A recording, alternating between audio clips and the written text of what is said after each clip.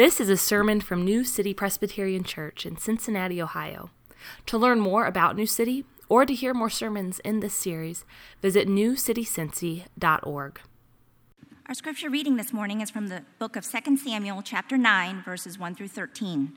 It's found on page 260 in the Bibles in your rows if you'd like to follow along as I read.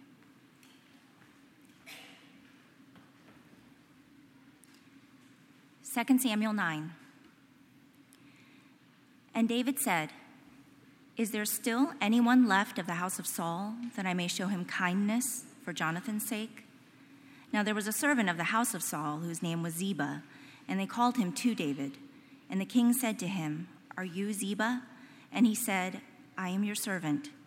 And the king said, "Is there not still someone of the house of Saul, that I may show the kindness of God to him?" Ziba said to the king, "There is still a son of Jonathan. He is crippled in his feet." The king said to him, "Where is he?" And Ziba said to the king, "He is in the house of Machir, the son of Amiel, at Lodabar." Then King David sent and brought him from the house of Machir, the son of Amiel, at Lodabar. And Mephibosheth, the son of Jonathan, son of Saul, came to David and fell on his face and paid homage. And David said, "Mephibosheth." And he answered, "Behold, I am your servant." And David said to him, "Do not fear, for I will show you kindness for the sake of your father Jonathan, and I will restore to you all the land of Saul your father, and you shall eat at my table always." And he paid homage and said, "What is your servant, that you should show regard for a dead dog such as I?" Then the king called Ziba, Saul's servant, and said to him, "All that belonged to Saul and to all his house I have given to your master's grandson. And you and your sons and your servants shall till the land for him and shall bring in the produce, that your master's grandson may have bread to eat. But Mephibosheth, your master's grandson, shall always eat at my table." Now Ziba had 15 sons and 20 servants. Then Ziba said to the king, "According to all that my lord the king commands his servant, so will your servant do." So Mephibosheth ate at David's table like one of the king's sons. And Mephibosheth had a young son whose name was Micah. And all who lived in Ziba's house became Mephibosheth's servants. So Mephibosheth lived in Jerusalem, for he ate always at the king's table. Now he was lame in both his feet. This is the word of the Lord. Thanks be to God. Well, good morning, New City. Good morning. My name is Ryan Dang. I'm one of the pastors here. We've been going through the life of David in this last few weeks, and today we come to one of the lesser-known stories of David. It's a very sweet story, but I have to say that, to be honest, has been a very hard sermon to write, literally, because the name Mephibosheth is not very natural for my fingers to type. So at some point I started putting the word "am," and I just kept thinking of James Bond. So anyhow, before we get into Mephibosheth, I wanted to share a story about a friend who is a violinist, a professional violinist at the Cincinnati Symphony Orchestra, and who also, his family happened to be part of New City. His name is Charles. I think many of you may know Charles. This is what it says on Charles' bio on the symphony's website, okay? The question, where is the strangest place you've ever practiced? And he answered, "Playing violin on the roof of my childhood house is actually one of the reasons I'm in music. When I was about 13 years old, I figured out how to climb up without a ladder. So naturally, I decided to be fiddler on the roof, straddling the peak of our house. It so happened that someone driving by at that very instant saw me, mentioned my name to a politician who had connection with a state educational initiative that was able to sponsor me attending my first summer music festival, which was my first glimpse into the international music scene. That transformative experience would not have happened if I hadn't been the daredevil I was at that time." I think that was just amazing. And it shows that he had the courage to climb up to the roof of his house. He had the skills to impress whoever's walking by, and he showed up at the right place at the right time. And with that right skill, put him on the trajectory to be a professional musician. And typically that's how the world works, right? You have something to show, you are accepted, you are hired, you're celebrated, you've proven your value to the world. But being the daredevil that he was, Charles proved that he could be valuable in the musical world. So what do you have to show for your life?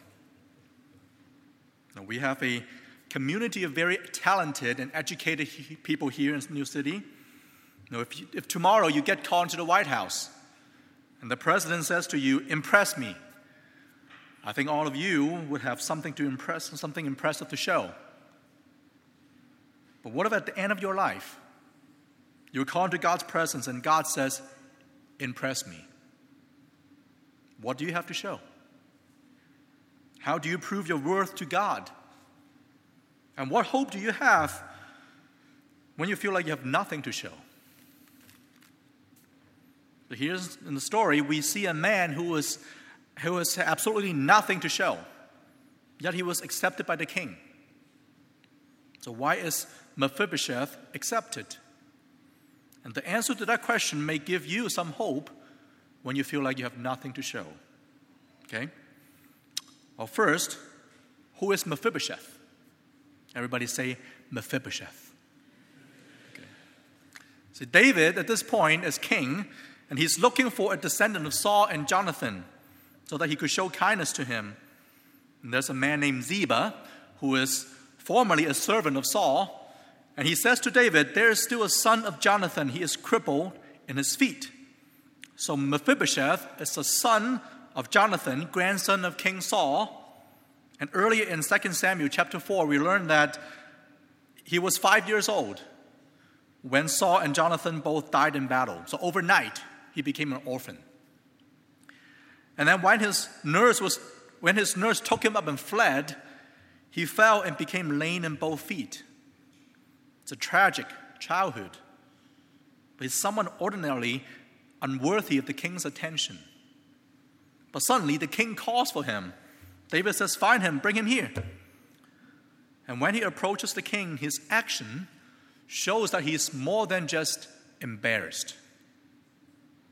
Verse 6 says, Mephibosheth, the son of Jonathan, son of Saul, came to David and fell on his face and paid homage. That means he prostrated himself to the ground in front of David. And David calls him Mephibosheth, and he answered, "Behold, I am your servant." And later on, he refers to himself as a dead dog. Now notice, these are the same words that David used to describe himself when he was hunted by Saul. Now, David was trying to tell Saul, "Don't kill me. I'm a dead dog because I'm worthless." Now Saul's grandson is calling himself a dead dog in front of David. Now, in the words of Michael Scott, well, how to turn tables. Mephibosheth was terrified. Why is he so terrified? Because it's not just an ordinary orphan. He's the grandson of Saul. Personally, Saul was David's mortal enemy. But this goes beyond personal animosity. Politically, he's a threat to David as well. He has royal lineage from the previous dynasty. If you look at history, most dynasties end not just because the king is dead, but because the king's family is also wiped out. Because as long as there's one remnant left, he would have legitimate claim on the throne. Mephibosheth's uncle, Ishbosheth, did just that. He claimed Saul's throne until he was murdered by his own guards. If you flip through 1 and 2 Kings, what do kings do when they take over the throne in Israel? They clean house. It's a normal practice. It's politically necessary. So when I was working on this sermon last week, I went on a rapid trial and I looked up this old movie named The Last Emperor. It won Best Picture in 1987. You haven't seen it. It's about the last emperor of China. He inherited the throne when he was 2. And 4 years later, he was forced to abdicate. And then he was set up as a puppet king by the Japanese in Manchuria. Later on, he was imprisoned by the communists for 10 years. And finally, he ended up as a gardener and a ticket salesman in Beijing's botanical garden. It's a true story. Probably one of the most fascinating lives in the last century. But the more fascinating thing is he was allowed to live at all. Because just by his birth and lineage, he was an enemy to the state. So just by his birth and lineage, Mephibosheth is an enemy of the state. So then on the other side, we have David. Now, who's David? David's king of Israel. He's riding high on his recent success. He has established Jerusalem as the new capital. He's defeated all his surrounding enemies. And God has made a covenant to build up his house. But it took David a long time to get there. And things would go south pretty quickly. But before he was king, he suffered a lot under Saul, because Saul hunted him down like a dog. And after Saul and Jonathan died, David had to fight for the throne with Mephibosheth, Saul's son. And a few chapters after this story, David's own son would rebel against him. And some people from Saul's tribe would cheer David's downfall.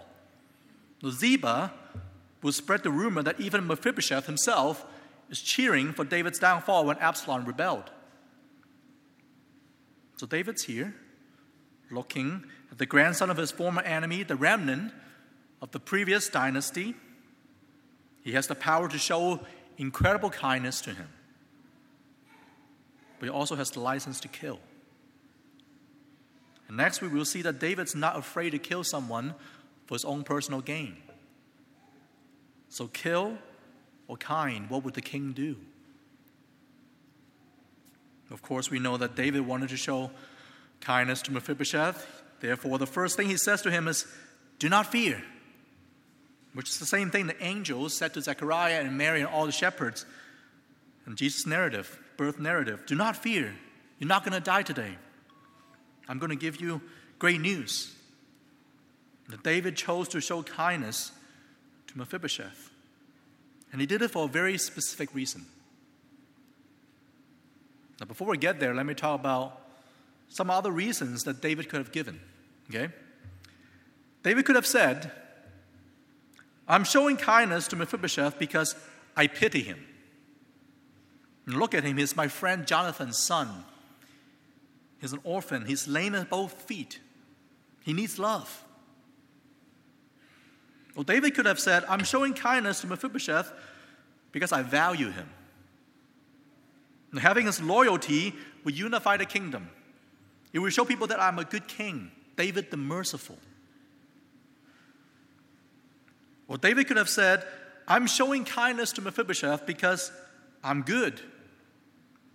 I would not repay Saul's evil with evil. I would choose to love my enemy because God has called me to be a different kind of king." Those are all good reasons. And they may even have flashed through David's mind in those moments. But that's not the reason David gave here. And those reasons would be based on his own feelings, his own needs, and his own principles. But the only reason David gave here is almost entirely outside of himself. And before I talk about that, let me ask you a question. Why should God show you any kindness at all? Why should God show you any kindness at all? Because essentially we fall back in the same three reasons. One, God will be kind to me because he pities me. I'm weak and lowly. He will love me. Or two, God will be kind to me because he values me. Now, I'm gifted and talented. Look at all the great things I've done for his church, for the world. I've been so faithful. I bring him glory. And third, God will be kind to me because he is good. Now, God is loving and kind. He has to love me out of principle. Otherwise, he's not a good God at all. Now, those are the three reasons you fall back on. Then you have totally misjudged the nature of your relationship with God. See, we stand before God just like Mephibosheth stands before David. We are his enemies.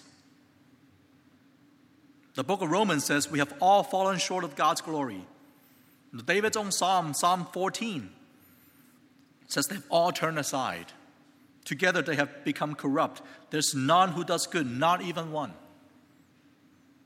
And David says in Psalm 51, I was brought forth in iniquity, and in sin did my mother conceive me.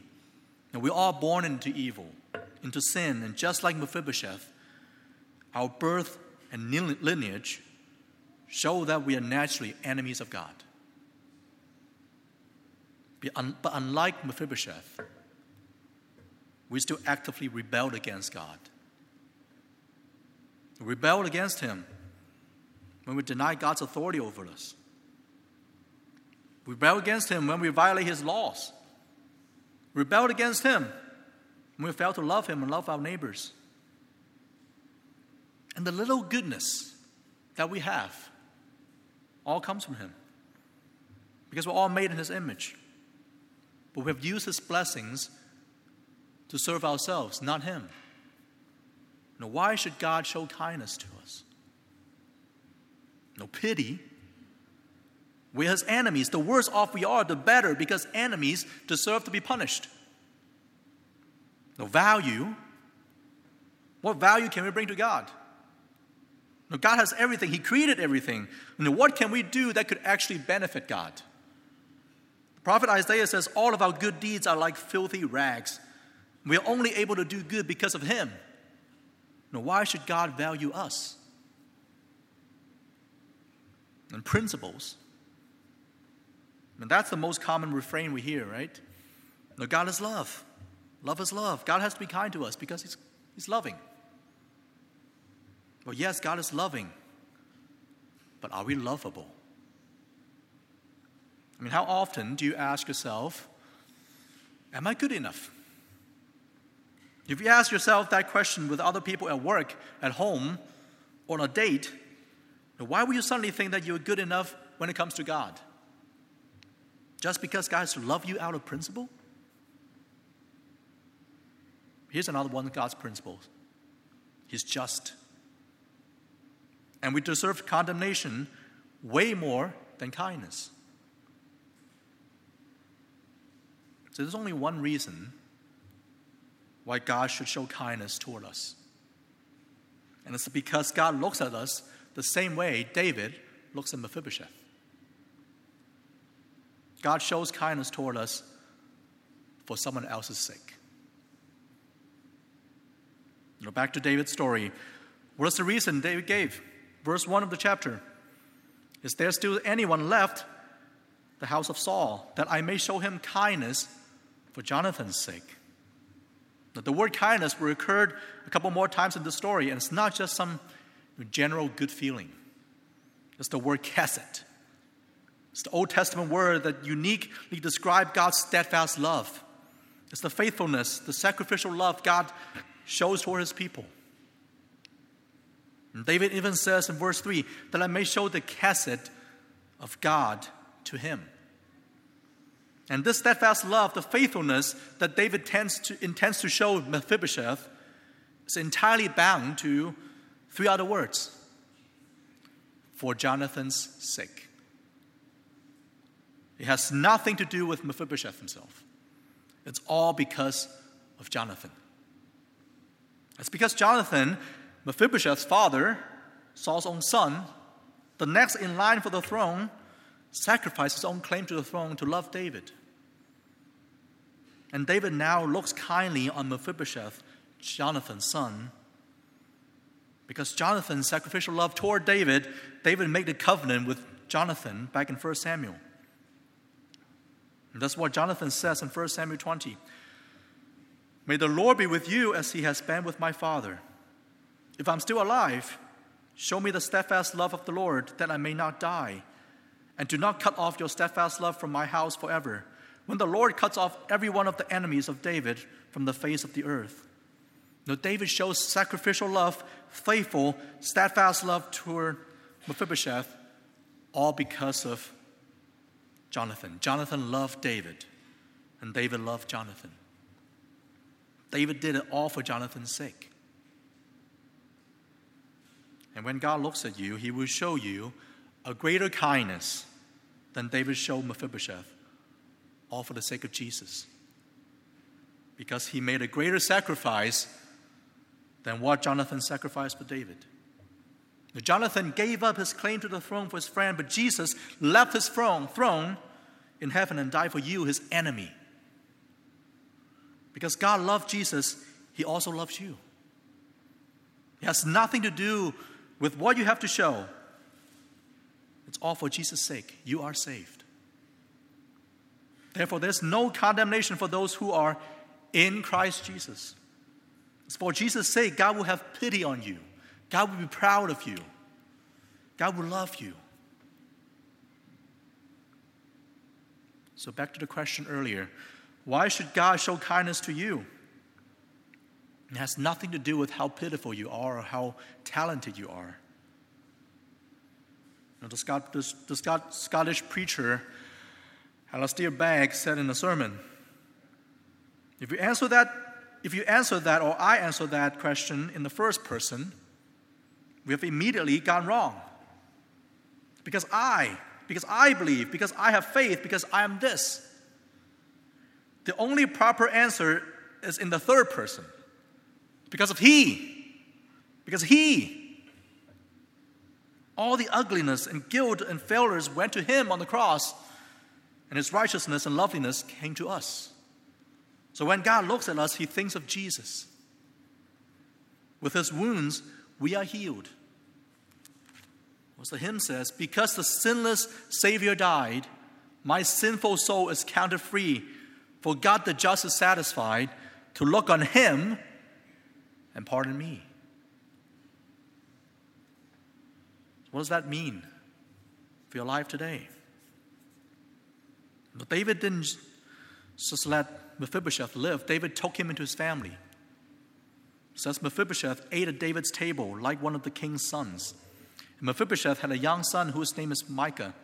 And all who lived in Ziba's house became Mephibosheth's servants. And Mephibosheth lived in Jerusalem, for he ate always at the king's table. So for Jonathan's sake, David restores Mephibosheth's wealth and treated him as one of his sons. For Christ's sake, God has adopted us into his family. And it's a relationship that we cannot lose because it's entirely outside of us. And think of all your relationships right now. I mean, I dare say that all of your relationships have a performance component to them, right? Think of your performance review with your boss, your husband coming home after you've been with the kids all day, your parents seeing your report cards, your date responding to your next invite. Whatever it is, there's an underlying fear of not measuring up and losing the happiness you have in that relationship. No. And of course, Jesus said, sometimes we will even be hated for his sake. Now, even in your most committed relationships, where there's no chance the other person will leave you, there's still some possibility that he could be upset at you. Have I been good enough? That's why it's so sweet to hear people say, good job. I love you. I do.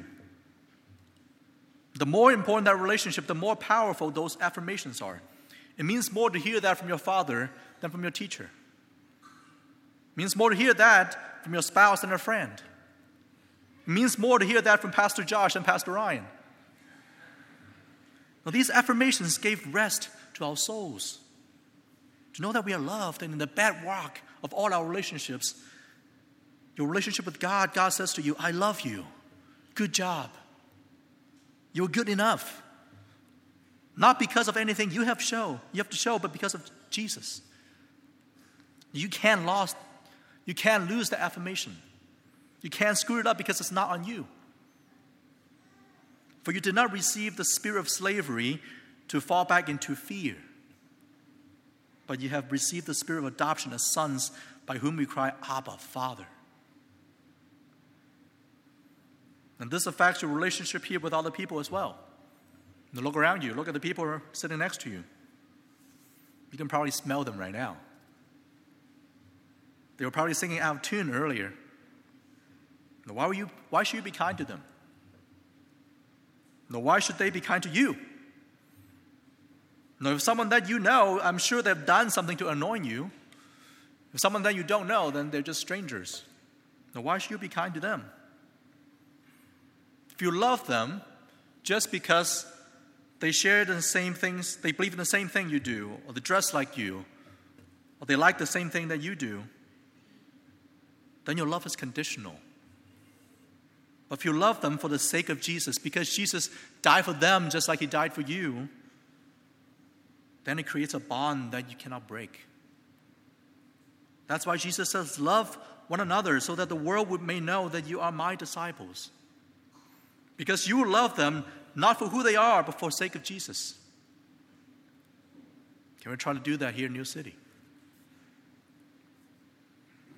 Now lastly, let me talk about how we pray.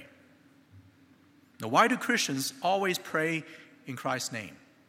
Many other people pray, but the Christians pray in Christ's name. The bigger question is, why should God listen to our rambling and nonsense in the first place? What right do you have to not only approach the God of the universe, but ask him to do something for you? It's not for you, but for Jesus. But God welcomes us kindly and listens to us because of Jesus. That's why we can be bold with him. We can lament with him. We can complain with him. We can even shout at him. He listens to our tantrums because we approach him in Christ's name. So let's take some time now and bow our head and approach him in Christ's name. You join me in prayer.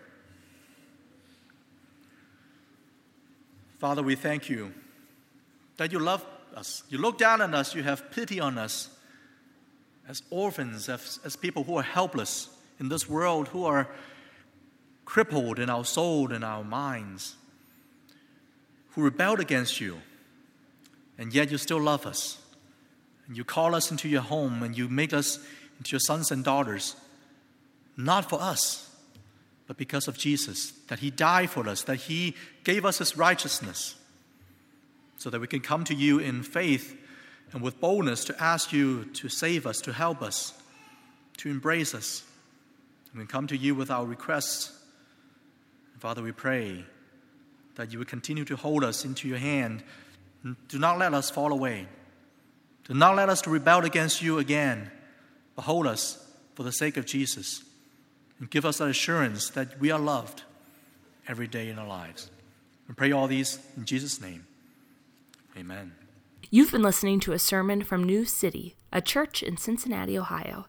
Visit our website at newcitycincy.org for more sermons and resources. That's newcitycincy.org. Thanks for joining us today, and God bless you.